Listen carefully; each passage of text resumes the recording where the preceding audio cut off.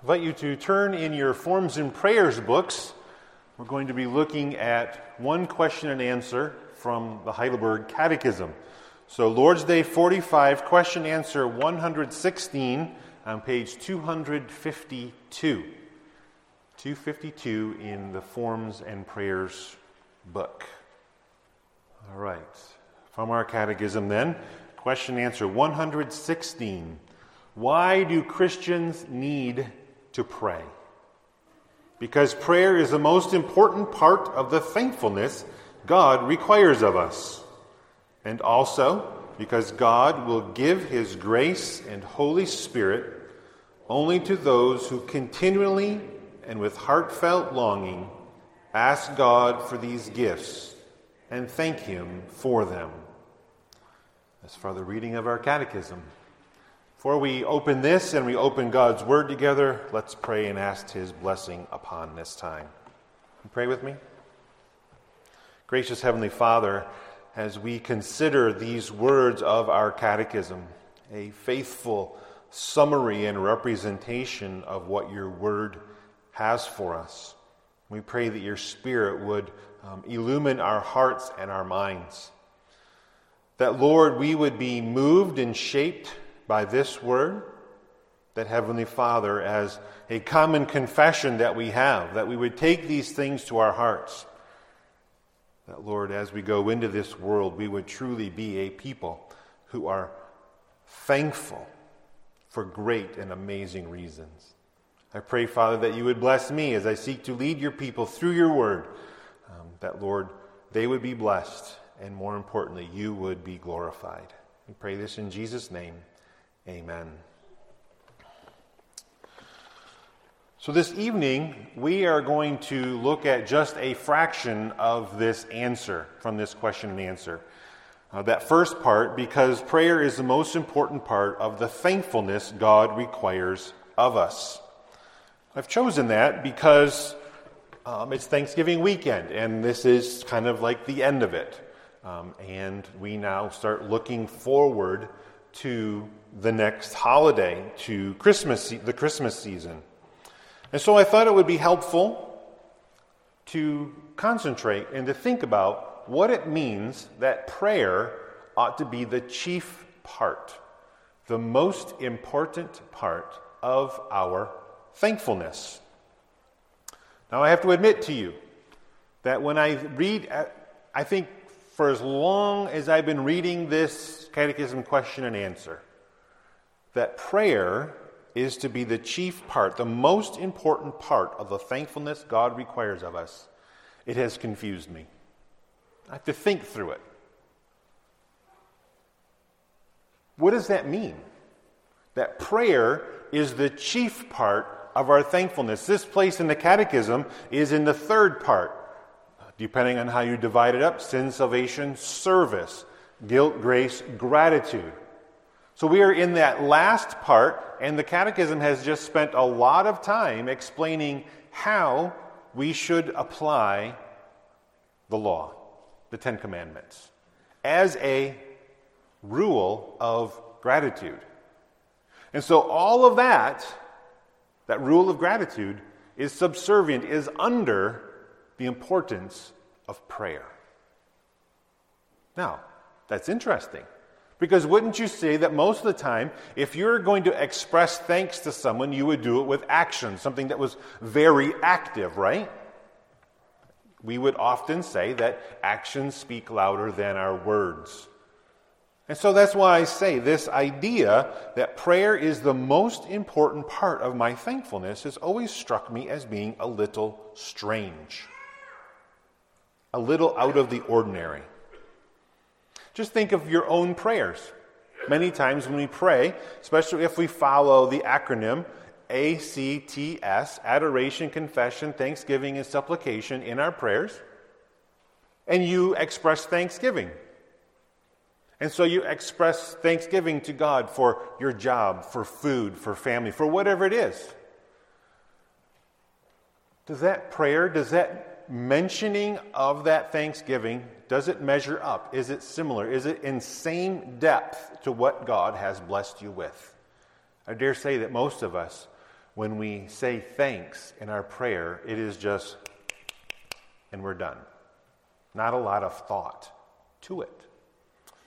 So my goal then for us this evening is to answer this question. How can my prayers become the most important part of my thankfulness to God? How can that change? How can I change? What needs to change so that this catechism answer is true for me and maybe true for you? Before we begin or go any further, we need to think about what is prayer in the first point. What is prayer? If you were to, right, so let's say you and your family, you went out for dinner and you held hands around the table and you prayed, and someone came up to you and said, "What in the world were you just doing?" How would you explain to them what prayer is? Now, that may be a different answer than what you might give, but what is prayer? Prayer really is, at its most foundational, most important aspect, has to do with our attitude. It has to do not so much with the words we say, whether out loud or in our heart, but it has to do with our attitude. That as we go to God in prayer, we are expressing in that very action a dependence upon Him. That the thing that I am asking for, thanking Him for, bringing up to His attention, I am doing so because I depend upon Him with, for, and around whatever that is.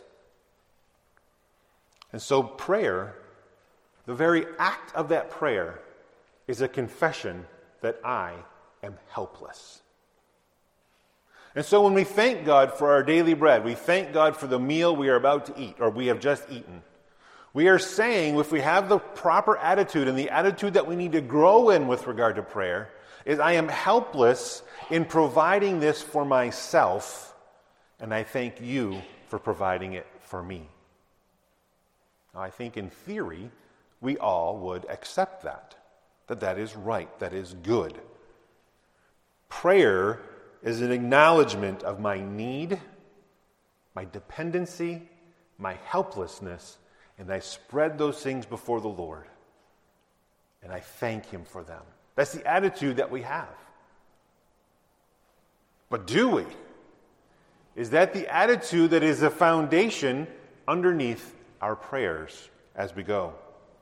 This attitude of dependency then means that we must be submissive to God's divine will. I have just said lots of words that I'm willing to bet most of you do not like. You are utterly dependent, helpless, and you must submit. Those are things that we don't do very well. We like to think of ourselves as being self-sufficient, of being able to provide for myself, my family. We go work 40, 50, 60, 70 hours a week. Why? Because I need to provide. And so, do we actually have a heart that expresses in prayer that I am dependent and helpless and submissive to the very will of God, and accept that? That's a tough one.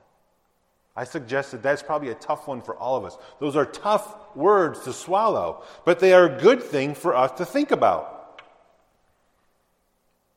Think about this. Allegedly, this prayer was uttered some time ago when I was in youth group, just a few years ago. Bless this bunch as they munch and crunch their lunch.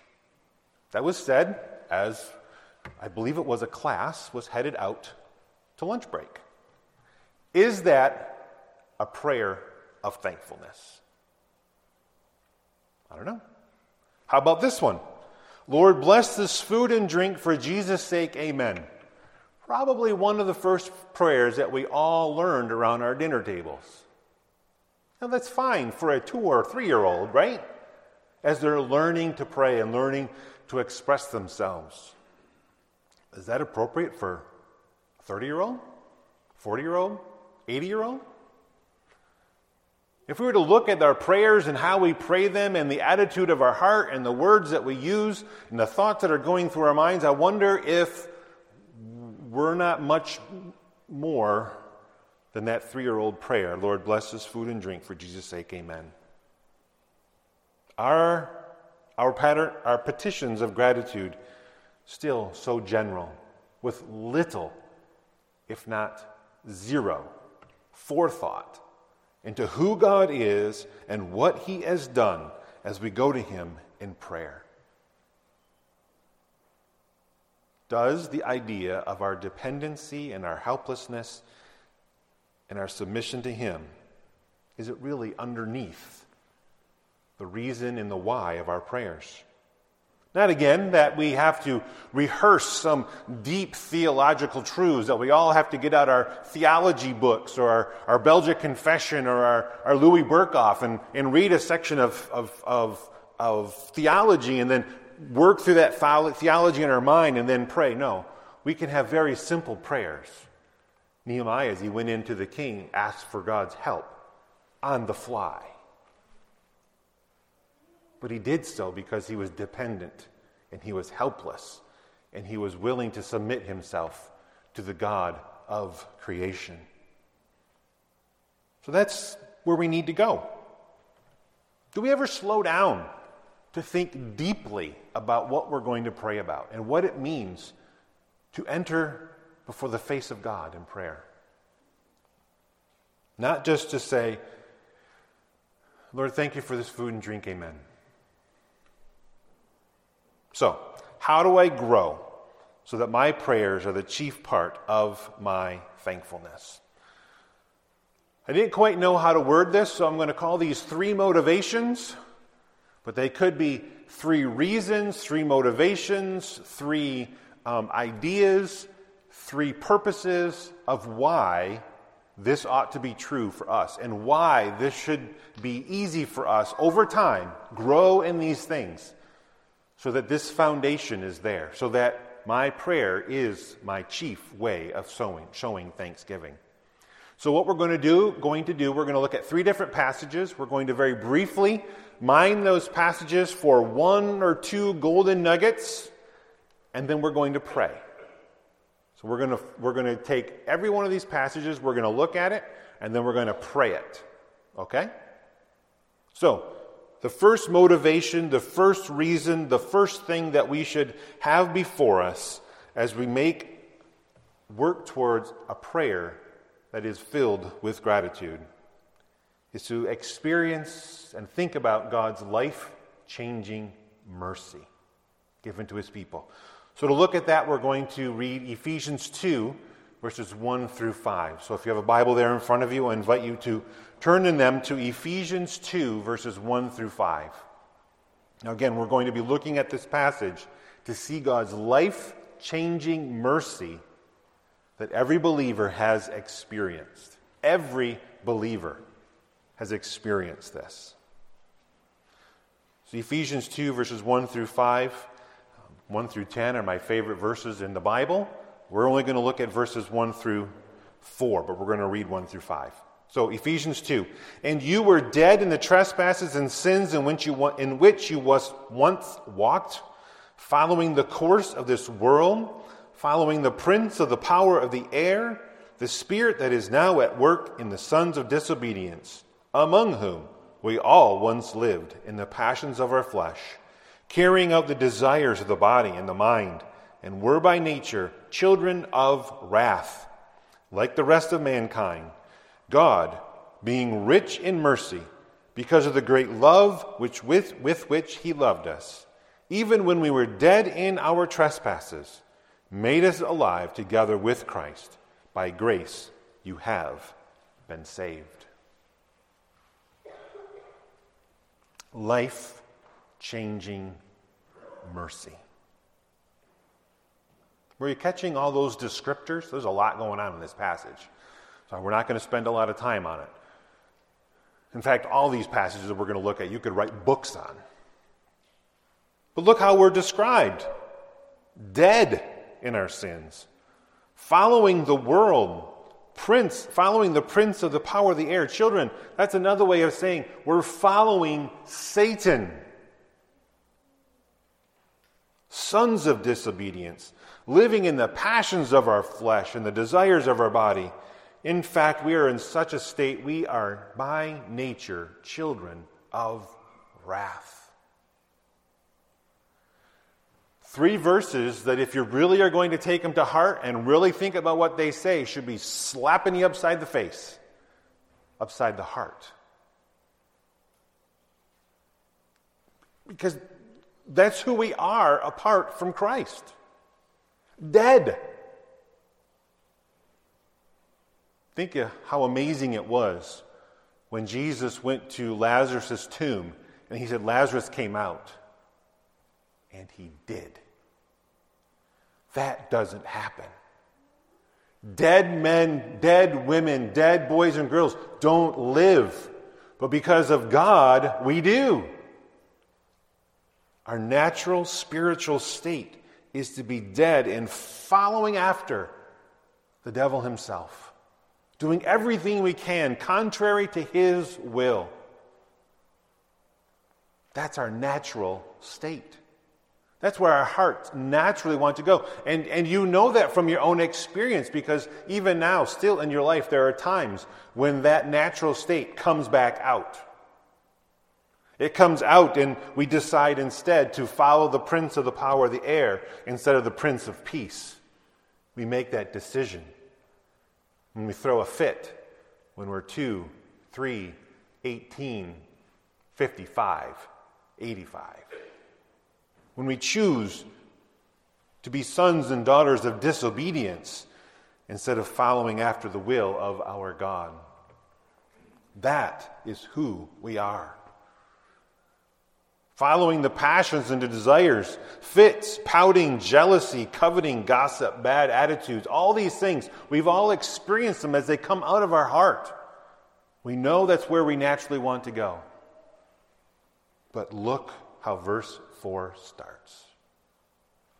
But God, being rich in mercy.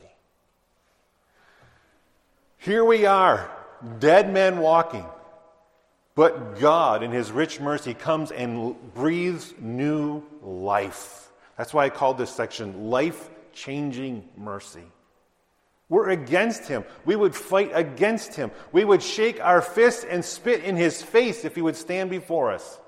But God, who is rich in mercy, changes all of that. And you are no longer a son who follows after Satan, but by God's grace and his mercy, you are a son or daughter of the King, bought with the blood of Jesus Christ, and forever his child.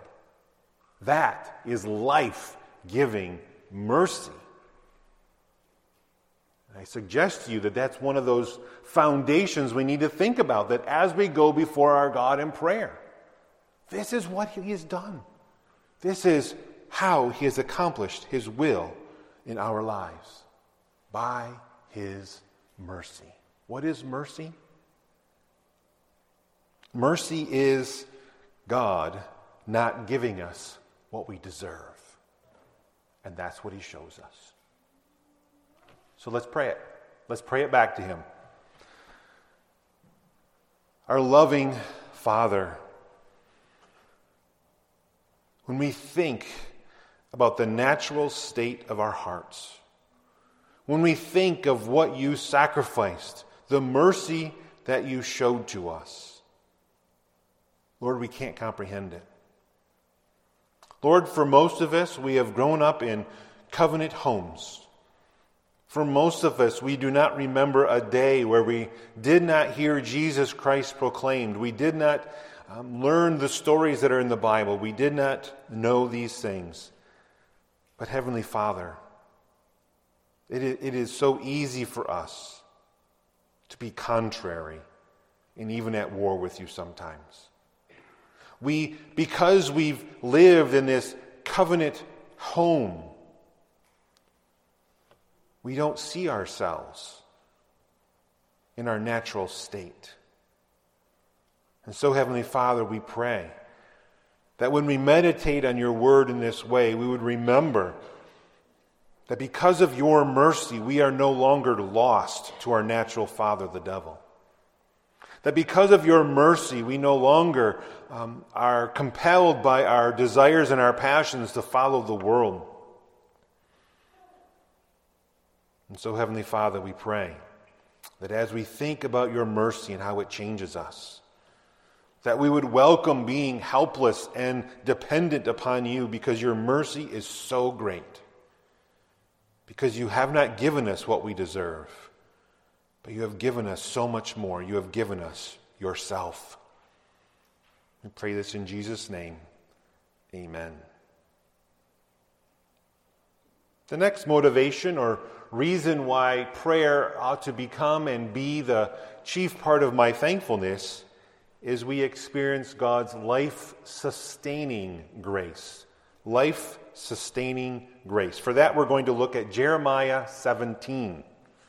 Jeremiah 17.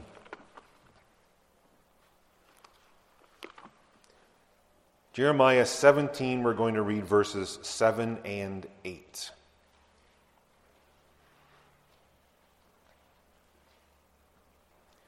This is a fabulous passage filled with bright and glorious metaphors, which again, like I said, you could write books about this passage.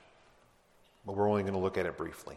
So Jeremiah 17, beginning at verse 7, "Blessed is the man who trusts in the Lord, whose trust is the Lord. He is like a tree planted by the water that sends out its roots by the stream and does not fear when heat comes.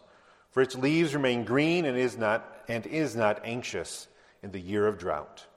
For it does not cease to bear fruit." One of the most important words in these two verses is that word heat. Heat. Here, that word heat is a metaphor, is a reason, is a word picture for us to understand life happens. And life is not easy. It is heat. Just like the people of Israel, as they wandered through the desert, what was their greatest enemy? It was heat. And so it is for God's people. It is the heat of life. That as suffering comes, as challenges come, as decisions come our way, we don't know which way to go. That heat makes us choose. We have to choose which direction that we will go.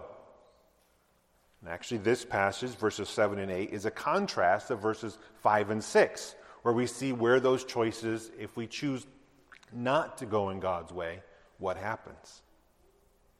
But when we choose to go the wrong way from heat, we see that we experience fear, right? It's the opposite here, because it's saying everything in the positive. Does not fear heat does not fear the heat when it comes. Why? We're going to get to that in a minute. Does not fear the drought that comes. Why? Because this man trusts in the Lord. Because he is experienced and given life-sustaining grace. Here there's the picture of this tree being planted by this living water. The idea then is this tree is by itself would dry up and be nothing. It would wither away and die. But because it has been planted by the stream of living water, it is dependent on it, and it is helpless without it. And so this is a fabulous picture for you and me as we see where and who we have to depend upon. And so when we trust God, blessed is the man who trusts in the Lord, whose trust is the Lord, what can you expect? There's the picture of this tree being green, right?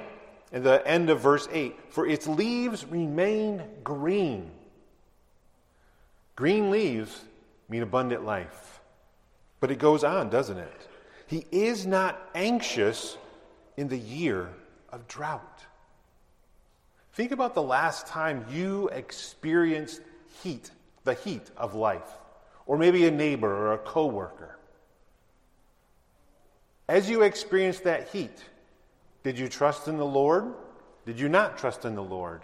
And what happened? If you didn't trust in the Lord, there was probably a great deal of anxiety that came with that. Maybe your neighbor, your coworker.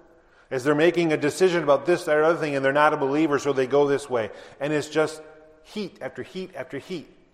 And they grow more and more anxious about life. Trusting in the Lord means we do not have to be concerned for these things. And look what else it says. You don't have to be anxious in the year of drought, for it does not cease to bear fruit.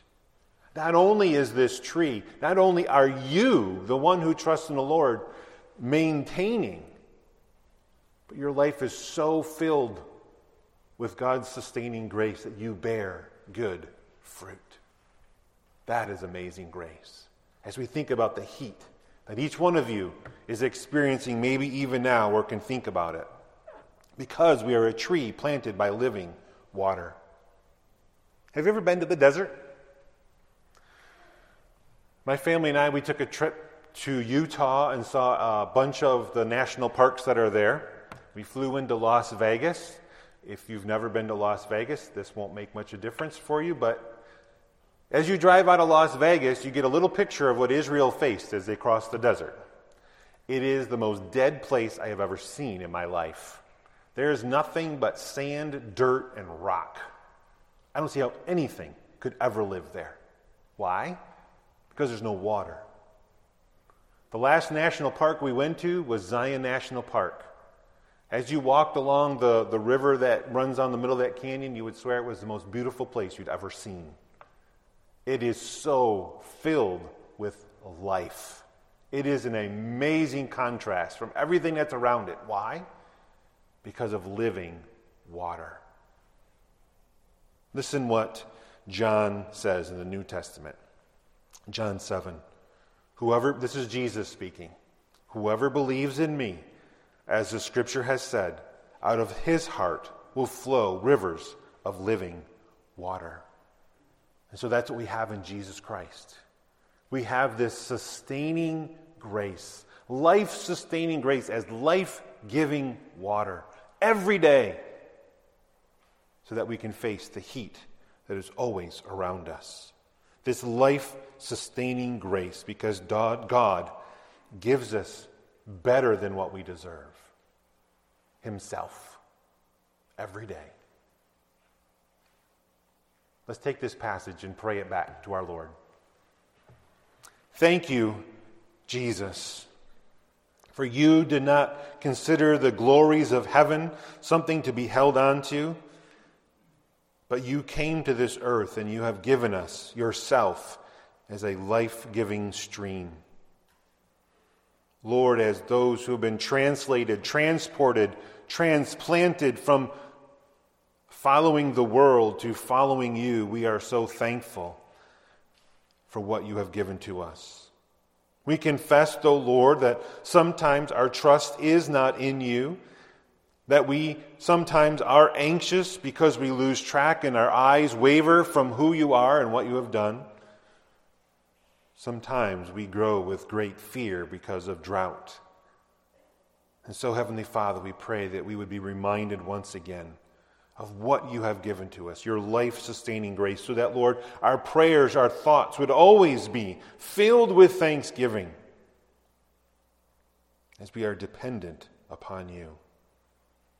And so, Lord, we pray that we would take this to heart. This would be our anthem. And, Lord, that through your life-sustaining grace we would bear good fruit so that others could be won by that same grace. We pray this in Jesus' name. Amen. Our final foundation is we have been given a life-giving hope. Jeremiah 29:11. Just one verse. Just a few pages away. Jeremiah 29:11.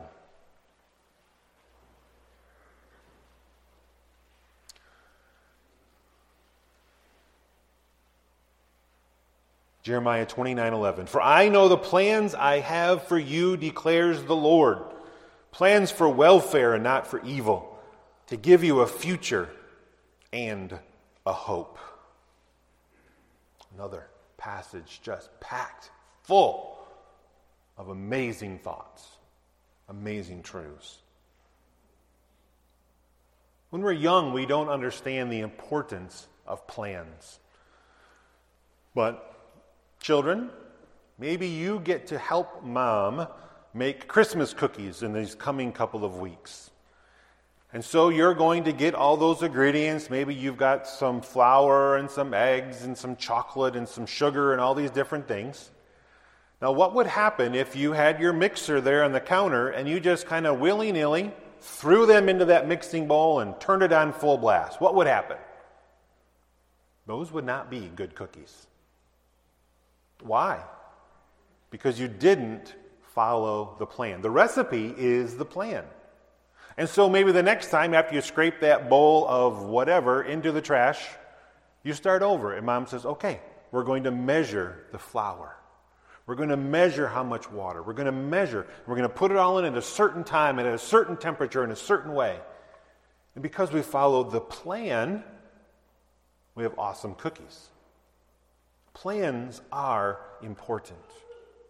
But as a child, when we're making cookies, we don't know what we're doing wrong. We're just doing. And so we need someone else to come along with us that knows how this works and lead us through it. Maybe you're a college student. You decided to go to college and you want to get a business degree. And so you go to college and you see all these great classes and you just start signing up. Ooh, that one would be fun. That's performing arts. And well, this looks like a reading class. And hey, what is this computer programming stuff? I'm going to take one of those. And there's underwater basket weaving. That sounds like a lot of fun. And every semester, you just took whatever willy-nilly you wanted to take. Would you ever graduate? Anybody that's been to college knows you're going to not graduate for a long time. Why? Because you don't have a plan. You need your advisor to come along and say, well, underwater basket weaving is fun, but it doesn't earn you a bachelor's of business. So let's do it this way. And so this person who's wiser and more experienced comes along and helps you follow the plan because you don't know what to do. That's the awesome part about this passage. For God, the creator of the universe, the sustainer of all things, he comes to you and says, I know the plans I have for you. Do you know what's going to happen tomorrow? Do you know what's going to happen after church as you go home? Not one of us knows. Not one of us can control anything. But God says, I know the plans I have for you. And so what does that mean? That we can move forward in that trust, in that love, in that hope, because he knows what's going to happen next. Thinking back to the passage before, he knows the heat that we are going to endure. And so he prepares us. He shows us the way through the heat.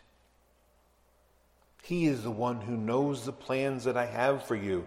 Plans for welfare. Now maybe when you hear the word welfare, maybe you're like, oh, I don't like welfare. Welfare is a bad word in our conservative political circles. But this word is actually the word in Hebrew, shalom. Well, that's a Hebrew word that's often in our English language. Shalom means peace, prosperity, success. So now read the passage with that. For I know the plans I have for you, declares the Lord. Plans for shalom. That sounds a lot better. For peace and prosperity. Good things. Right? That's God's plans for you. Not like, well, if you work hard and you really try and you keep your nose clean, you might have something good. No, he says, the plans I have for you are welfare and not for evil. They are peace. They are prosperity.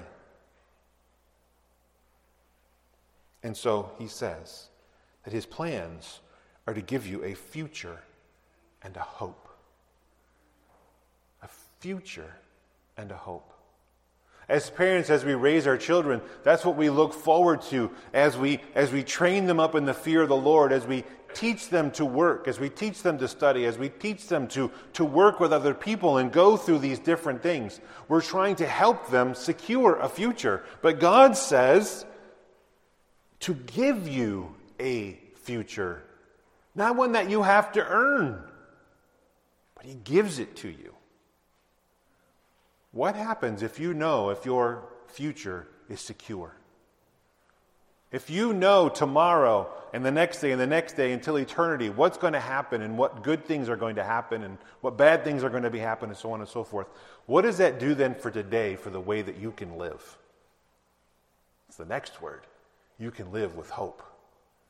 Because you know that right now, the heat of tomorrow, the heat of the next day, that's not the end of the story.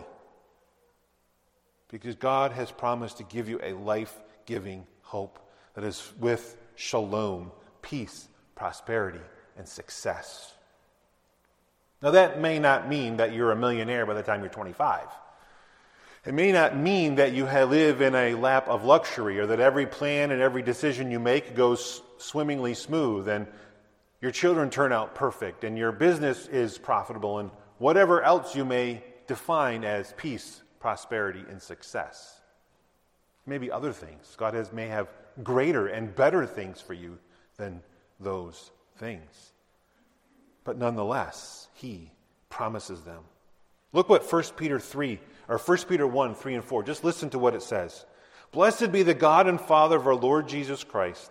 According to His great mercy, He has caused us to be born again to a living hope through the resurrection of Jesus Christ from the dead, to an inheritance that is imperishable, undefiled, and unfading, kept in heaven for you. Brothers and sisters, that is a life-giving hope. And that's what He says to you. That's what He gives to me. That is yours in Christ. And it is a reason why our prayers can be the chief part of our thankfulness. Because these things are true. Now maybe you're thinking, how then do I put this into practice? How can I do this? Well, a suggestion to learn is when you do devotions every morning, when you read that Bible passage, when you read that devotional, I hope that's based on some Bible passage. Pray those words back to God. Think about what that's saying and pray about that to the Lord specifically. The Psalms work great for this. You know, it's Thanksgiving, so we could go to Psalm 100, Psalm 107, the beginning of Psalm 103. They're all about thanksgiving.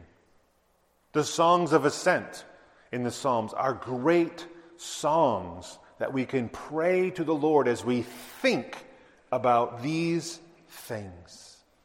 His mercy, His grace, and the hope that He gives us in the Lord Jesus Christ. With that then, let's now close by praying Jeremiah 29:11 back to the Lord. Blessed Holy Spirit, we are a people that so desperately need your comfort. Lord, there are so many distractions around us. There's so many easy ways for us to place our hope, place our trust in something else.